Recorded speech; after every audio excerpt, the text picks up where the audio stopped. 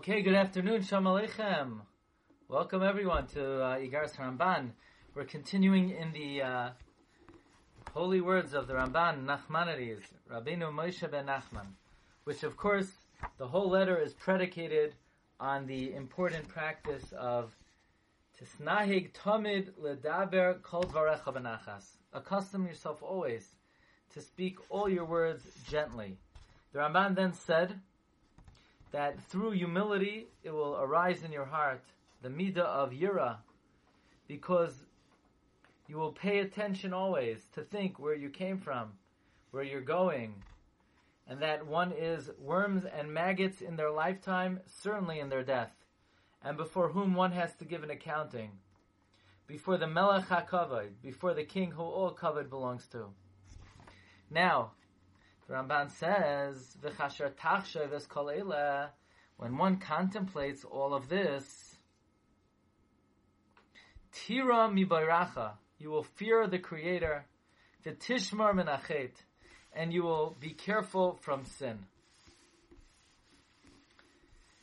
Now, the Mesilas Yesharim writes in Parak Chav Hei that the concept of understanding of HaKadosh Baruch Hu and Hashem's presence and Hashem's existence and Hashem's hashgacha does not come easily, but it requires hasmada and diligence.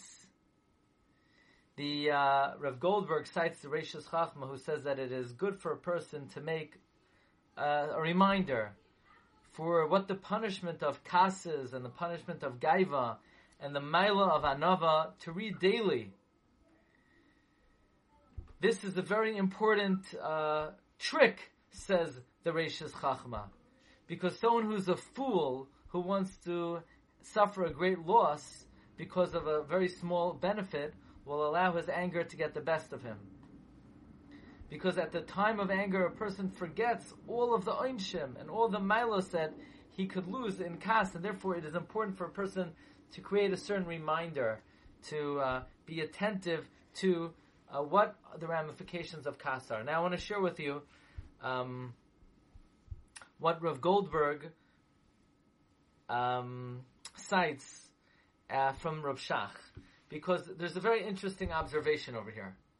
The Ramban is learning that through humility and tikkun amidos, specifically anava, basically until this point, the Ramban says train yourself to speak gently, and by doing so, you will be saved from kas. Like the Ramban says, "Tisnag tamid l'daber kol dvarecha benachas, u'v'zeh tinatzim min hakas, v'chasher tala libcha, v'chasher tinatzim min hakas, tala libcha midas ha'anava," and through anava you'll come to yira, and you will fear HaKadosh Baruch Hu, which sounds like through humility one comes to fear HaKadosh Baruch Hu.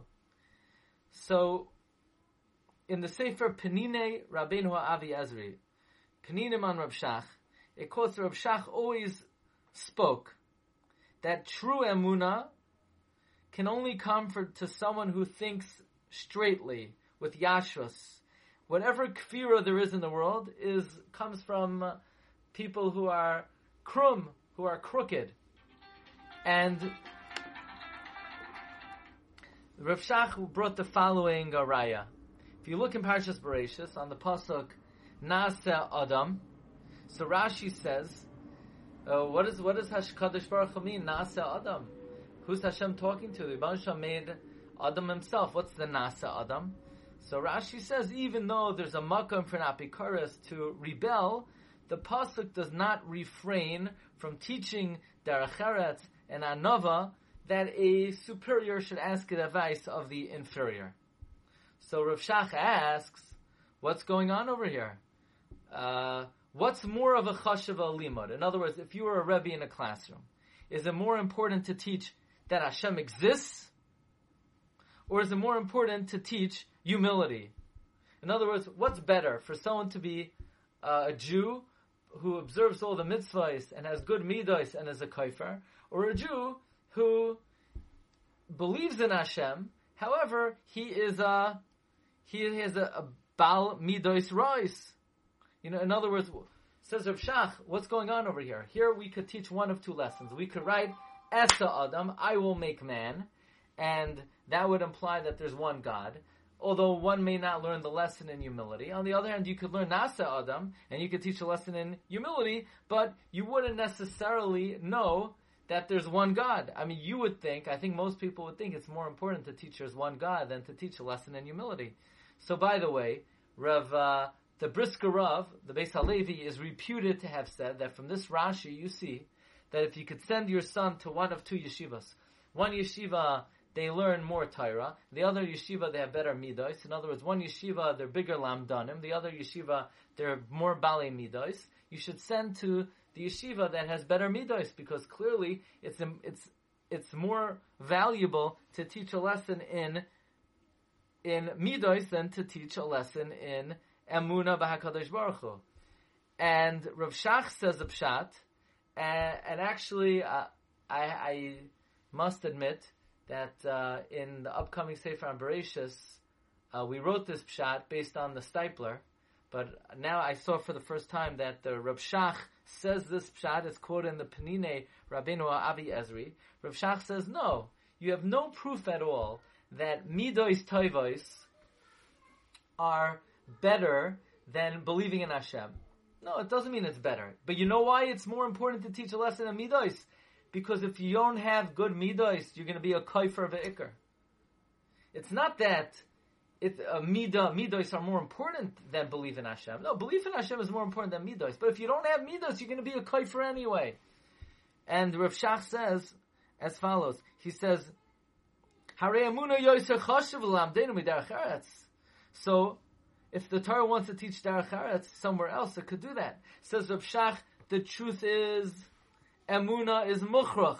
And if there's any kefira, it only comes from gaiva, because when a person thinks that he's the center of the universe and there's no other force in the world other than him, this is a direct confrontation and contradiction to Hashem's existence. Meaning, what Rav Shach is saying is not that in a value system, good midos are more important than good deos. It's just that if a person is a Baal Gaiva, it will lead to improper belief in HaKadosh Baruch Hu. As the Gemara tells us, Hashem says to the Baal Gaiva, there ain't enough room for the two of us.